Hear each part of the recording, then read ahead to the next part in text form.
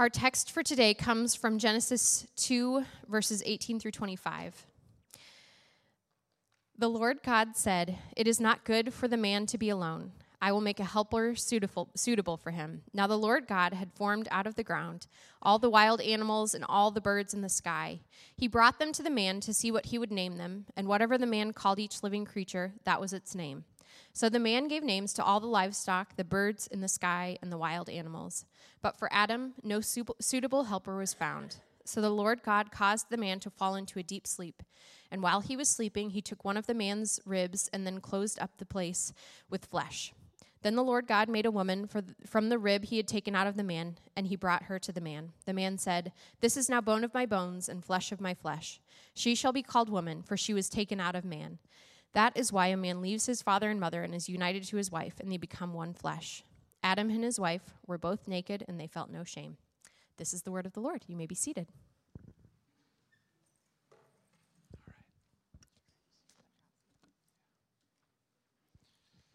All right.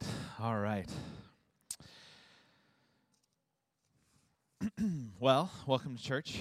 Today we are talking about marriage. And this passage from Genesis would be really, really nice, wouldn't it? If that's what it was like, if that was our shared experience of marriage. No shame, no guilt, no judgment, no self-consciousness, no fear of abandonment or rejection, no wandering eye, no cell phones to distract us during a date, right? Just two whole people, two complete people, committed to one another with a mandate to flourish under the gracious hand and love of God. This is the picture that the Bible gives us of the ideal human marriage, the perfect example of this human relationship. The first marriage, a covenantal union of two people in an honor-based, equitable, no-shame relationship. An honor-based, equitable, no-shame relationship. And it's beautiful, isn't it? When the first man, in Hebrew what's called the Adam, first sees the woman in verse 23, he springs into a kind of spontaneous Hebrew poem where he honors her as his equal. And in the Hebrew, he actually exclaims at the beginning of this poem, "At last, bone of my bone and flesh of my flesh." It's perfect. It's almost unfair, actually. Not only are these two emotionally and physically naked and experience no shame, but they also have immediate access to romantic poetry, just like off the top of their head. It's Shakespeare-level iambic pentameter, right? Just immediately. And we look at this ideal marriage, and we hold it up next to our current state of marriage in our culture, and it's pretty easy to see that one of these things is not like the other. For most of us, our lived experience of marriage is a far cry from the ideal laid out at the beginning of the Bible, isn't it? Many in our popular culture paint a fairly grim picture of marriage. You know, with rates of divorce and spousal abuse remaining high, people are delaying, avoiding, postponing marriage, sometimes indefinitely choosing to see cohabitation as a safer and better option. And given that lived-in experience that many of us have, it makes sense a little bit. You know, chances are many of us in this room have experienced or are currently experiencing some level of pain and difficulty that broken or dysfunctional marriages can bring. Some of us have been marked as children by broken marriages. Maybe you grew up as a child of divorce. I grew up in the late 80s and early 90s, where it seemed like nearly every friend I had divorced parents. Others of us have experienced this extreme pain and confusion of divorce ourselves, that we've seen it manifest in our own lives and the confusion and the struggle that brings. Still, others of you may be struggling internally here this morning with some aspect of your own marriage, and you're wondering just like, how do I navigate this interesting, difficult space?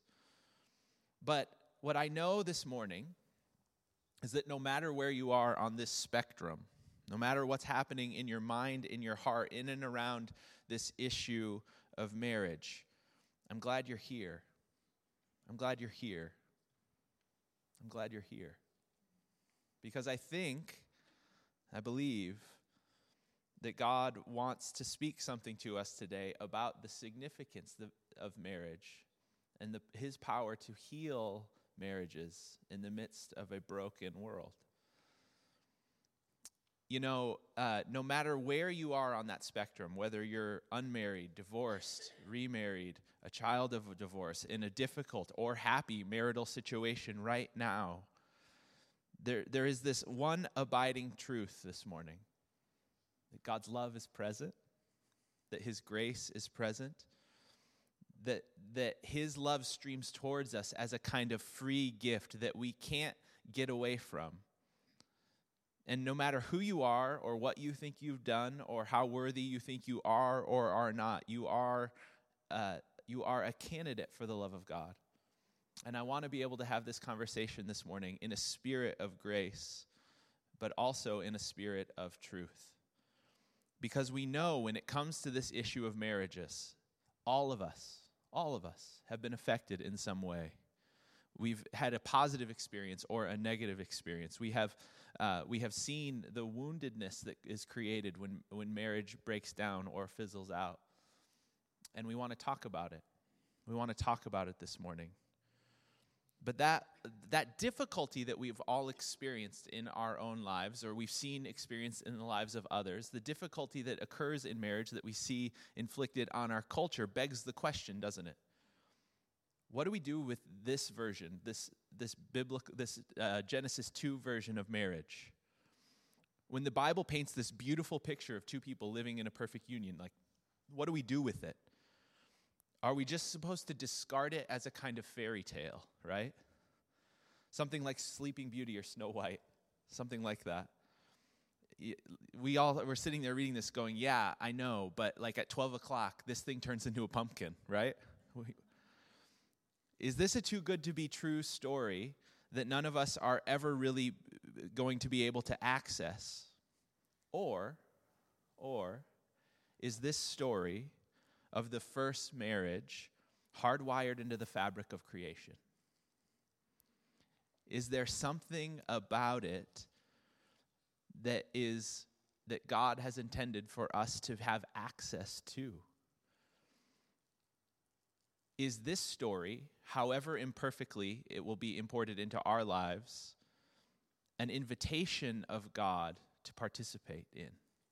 Is God inviting us to participate in this story? And the question is, in short, is there hope? Is there hope? Is there hope that we can take the scriptures at their word? That for those of us who are called to marriage, there is an immensely beautiful possibility.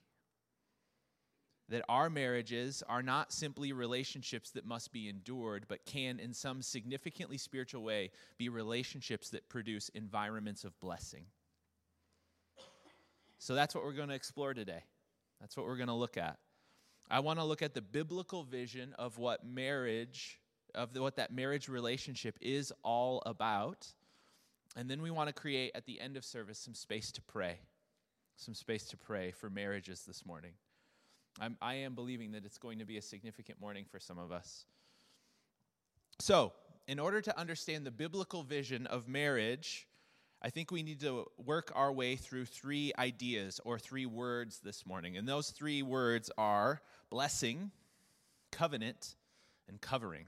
Blessing, covenant, and covering. So if you're taking notes, you can write those three words down. And if you don't write anything else, when you look back at your notes in 5 years, you won't remember what we talked about.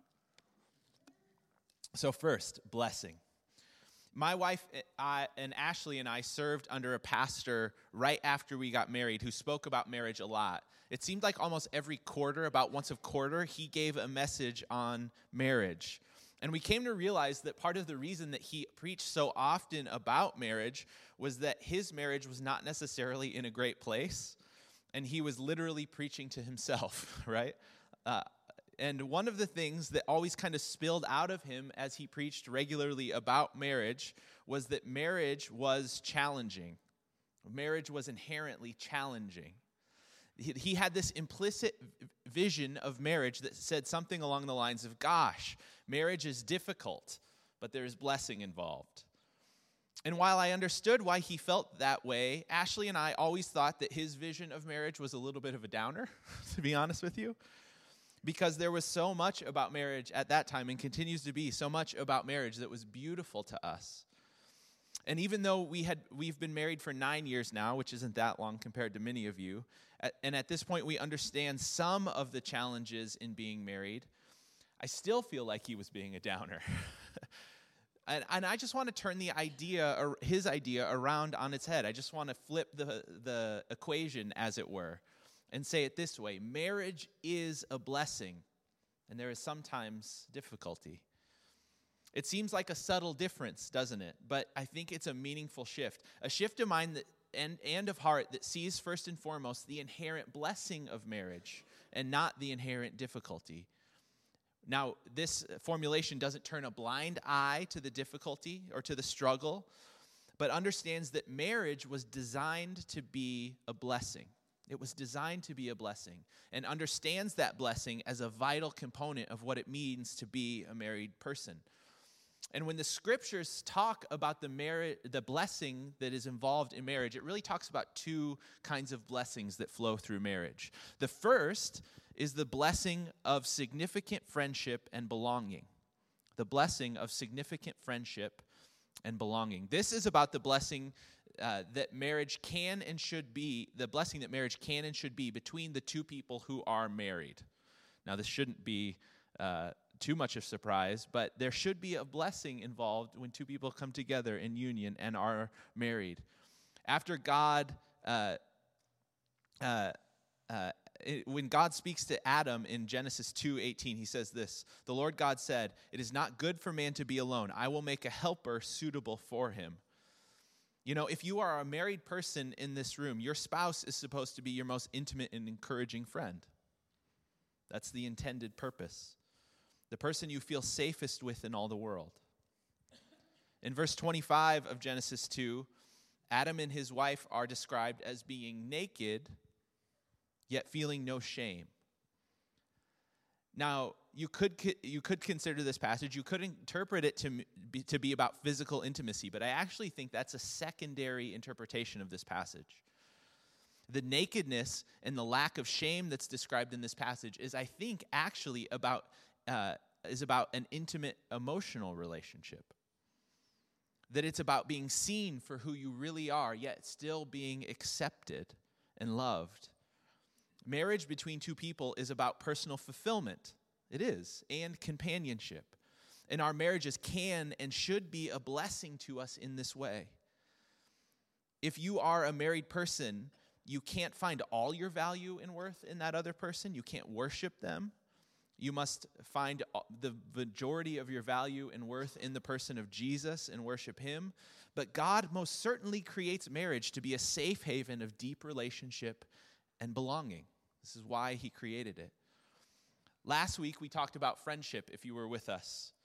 And I'm reminded of C.S. Lewis, who points out that in a good marriage, it finds its truest grounding and support, not in romantic love, what the Greek word is eros love, but in friendship. In friendship. You see, passionate kind of romantic love is good and necessary within a healthy marriage, but romance cannot sustain a marriage over the long run, can it? Anybody who's been married for like 15 seconds knows this. And this is actually a big part of the problem with the way our culture thinks about first impressions in relationships.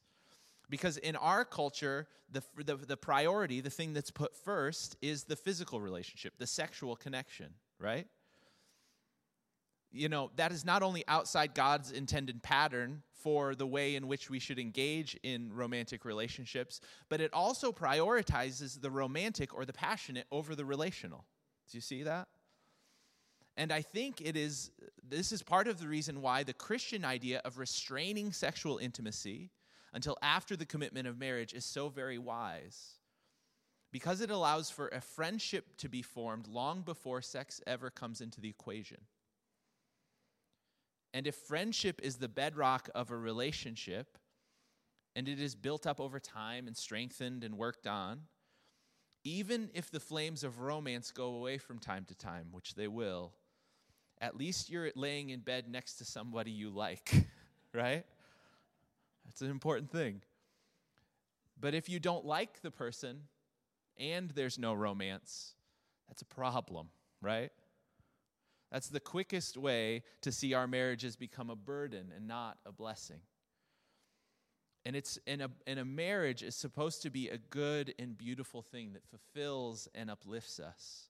Not an ultimate thing, not something to worship, not someone to worship, but a very good thing nonetheless. And that is the first blessing of marriage.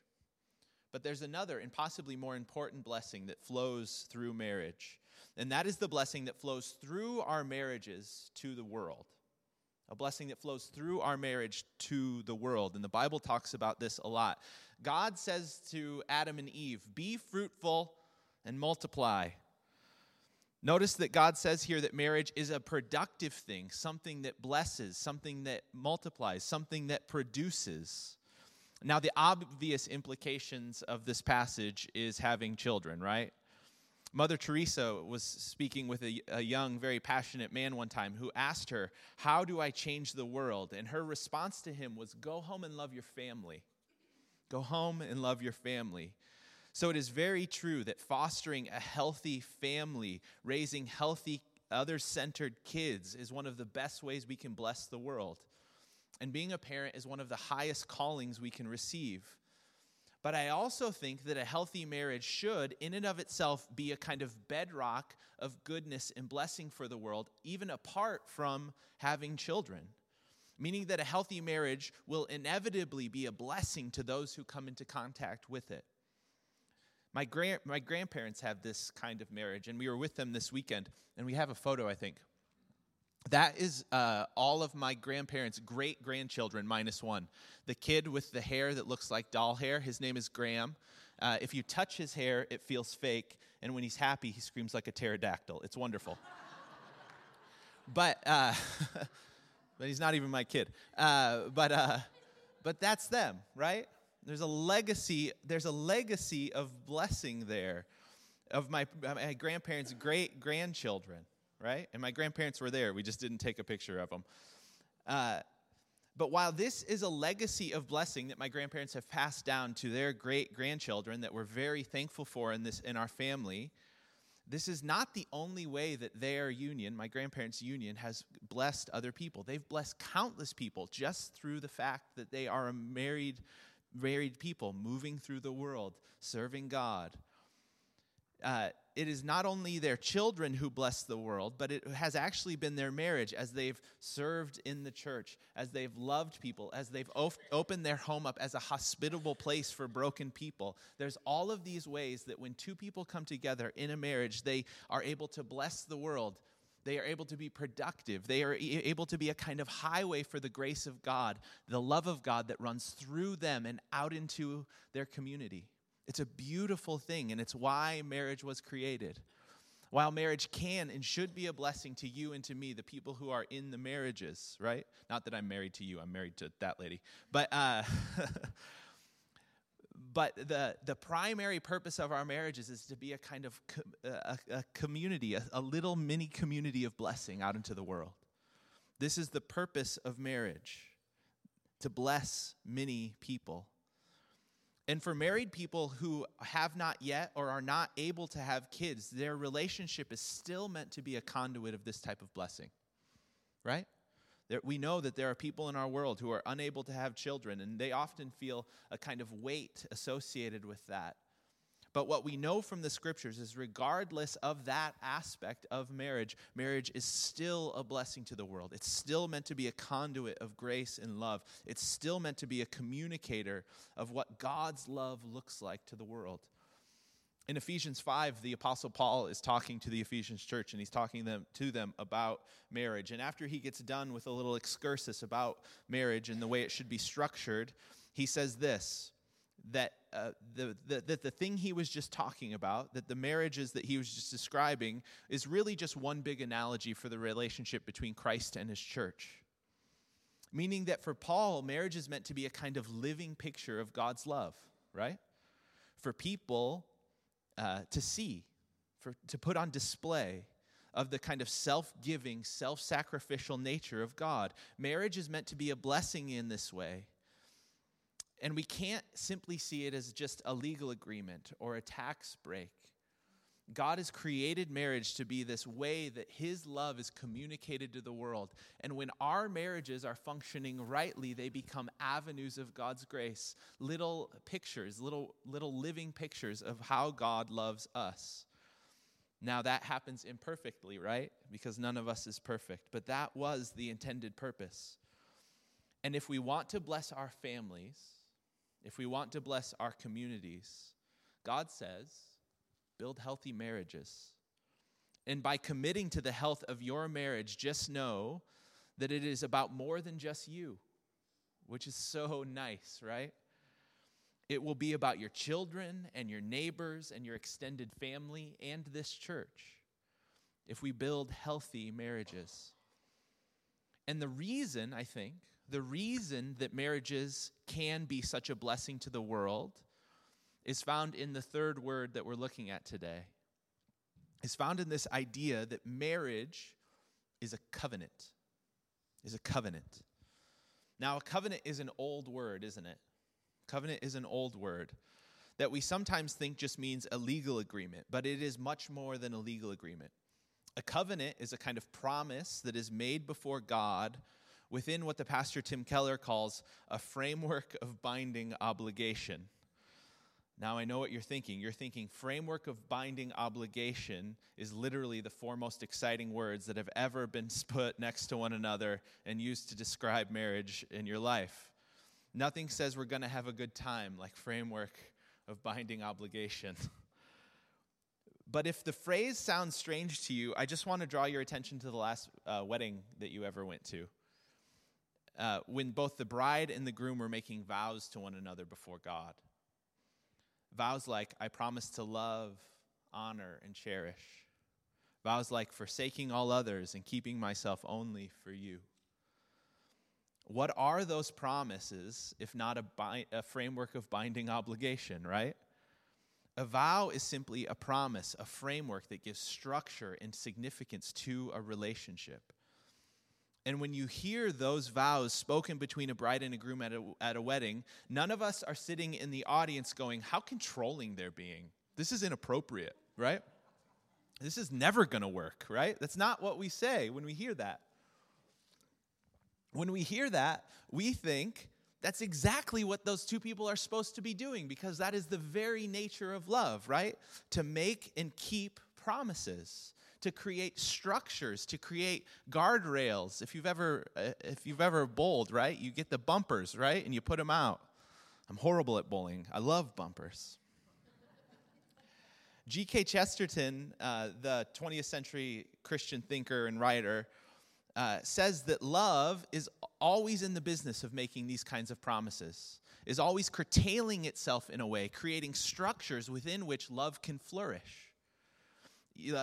Look at any pair of 13-year-olds who are in love for the first time, and what are they doing? They're making promises to one another, aren't they? I'm going to love you forever. I'm not going to love anybody else, just you. And then 2 weeks later, right?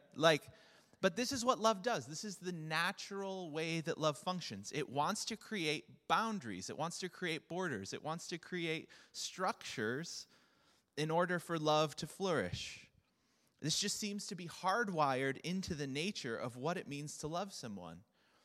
It is only as we get older and adults become more and more jaded that we begin to hedge our bets, right?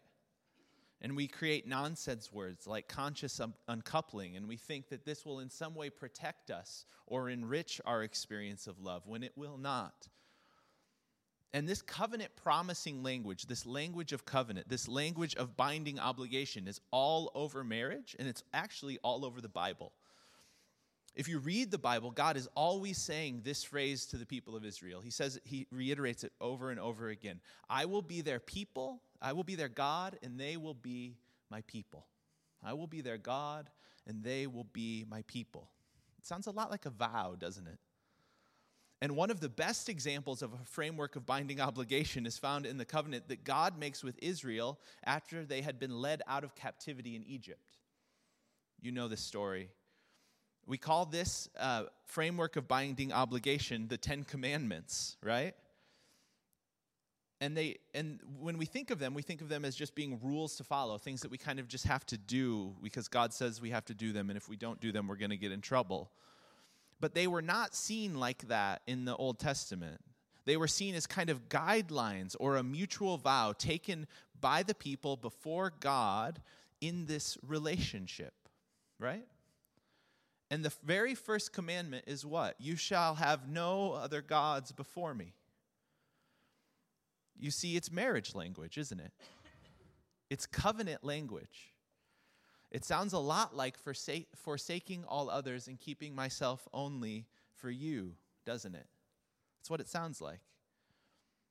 Now, this is where the idea of covenant, I think, gets really cool this morning. There is a binding obligation, right, that gives parameters or gives guidelines to the vows we make within the context of love. But a covenant is not only about the guardrails. It's not only about the guidelines. It's not only about the binding obligation. The thing that makes a covenant in the realest sense of the term is that a covenant is made before God. In a covenant, God is an active party, a participant in that promise. Think about the covenants that God makes with Abraham, with Moses, with David. God makes a promise in those relationships also, doesn't he? And this is what makes the idea of that marriage is a covenant so powerful and important. Because God has promised that if a married couple are willing to let him in, right, he will be with them. He will be with them. God will be present in their marriage in some mysterious and practical way. God will be a kind of covering over their mutual relationship, over their marital relationship. Now, I don't know if any of you have ever been to a Jewish wedding before. But if you ever go to one or you look up one on the internet after this because you're interested, you'll see something interesting, and we actually have a picture of it up on the screen here. There it is. This is called, and I will not pronounce it correctly because I don't do Hebrew very well, but this is called a chuppah, right? I think we have it spelled there as well. But it's Chuppah.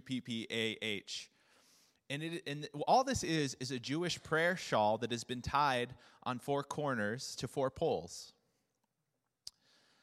And this chuppah forms a kind of canopy or covering over the heads of the bride and groom as they recite their vows. Now, Christians basically have a similar thing. When we get married in a church, we don't often do it. But anytime Christians get married outside, very often we have an altar or an arbor over their head, kind of symbolizing the same thing. But this covering is meant to symbolize the presence of God. The presence of God hovering over this marriage. It signifies to the couple and to everyone who is watching that this couple is being married under the presence of God.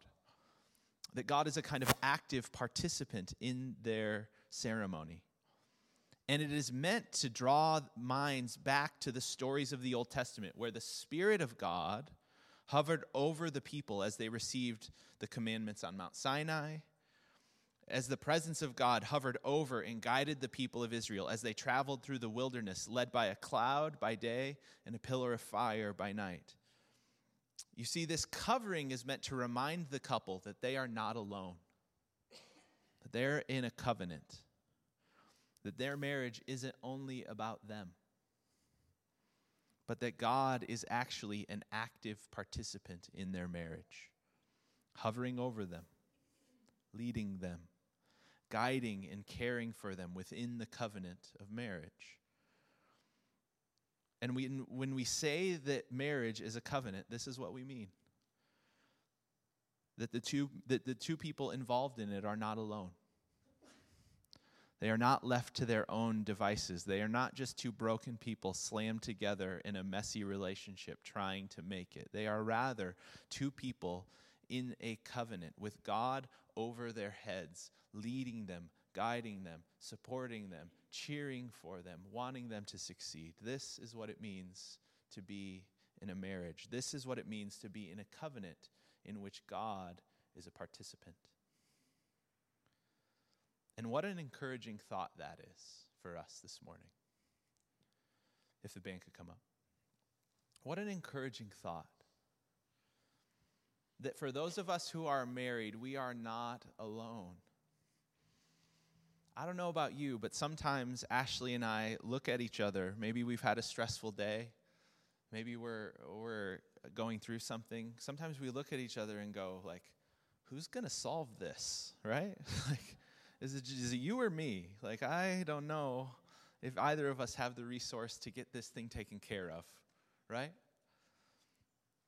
But in the covenant of marriage, two people who have invited God into that relationship are not alone. We stand under the covering of God. We stand under the canopy of his love and support. We are uplifted and led and encouraged by the loving hand of a God who wants our marriages to succeed more than we do. This is what it means to be in a covenant.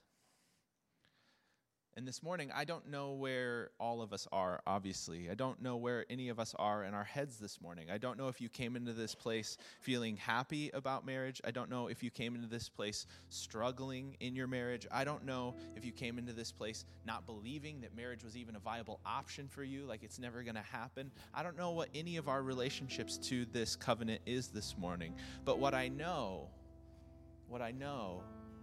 is that God is for marriages.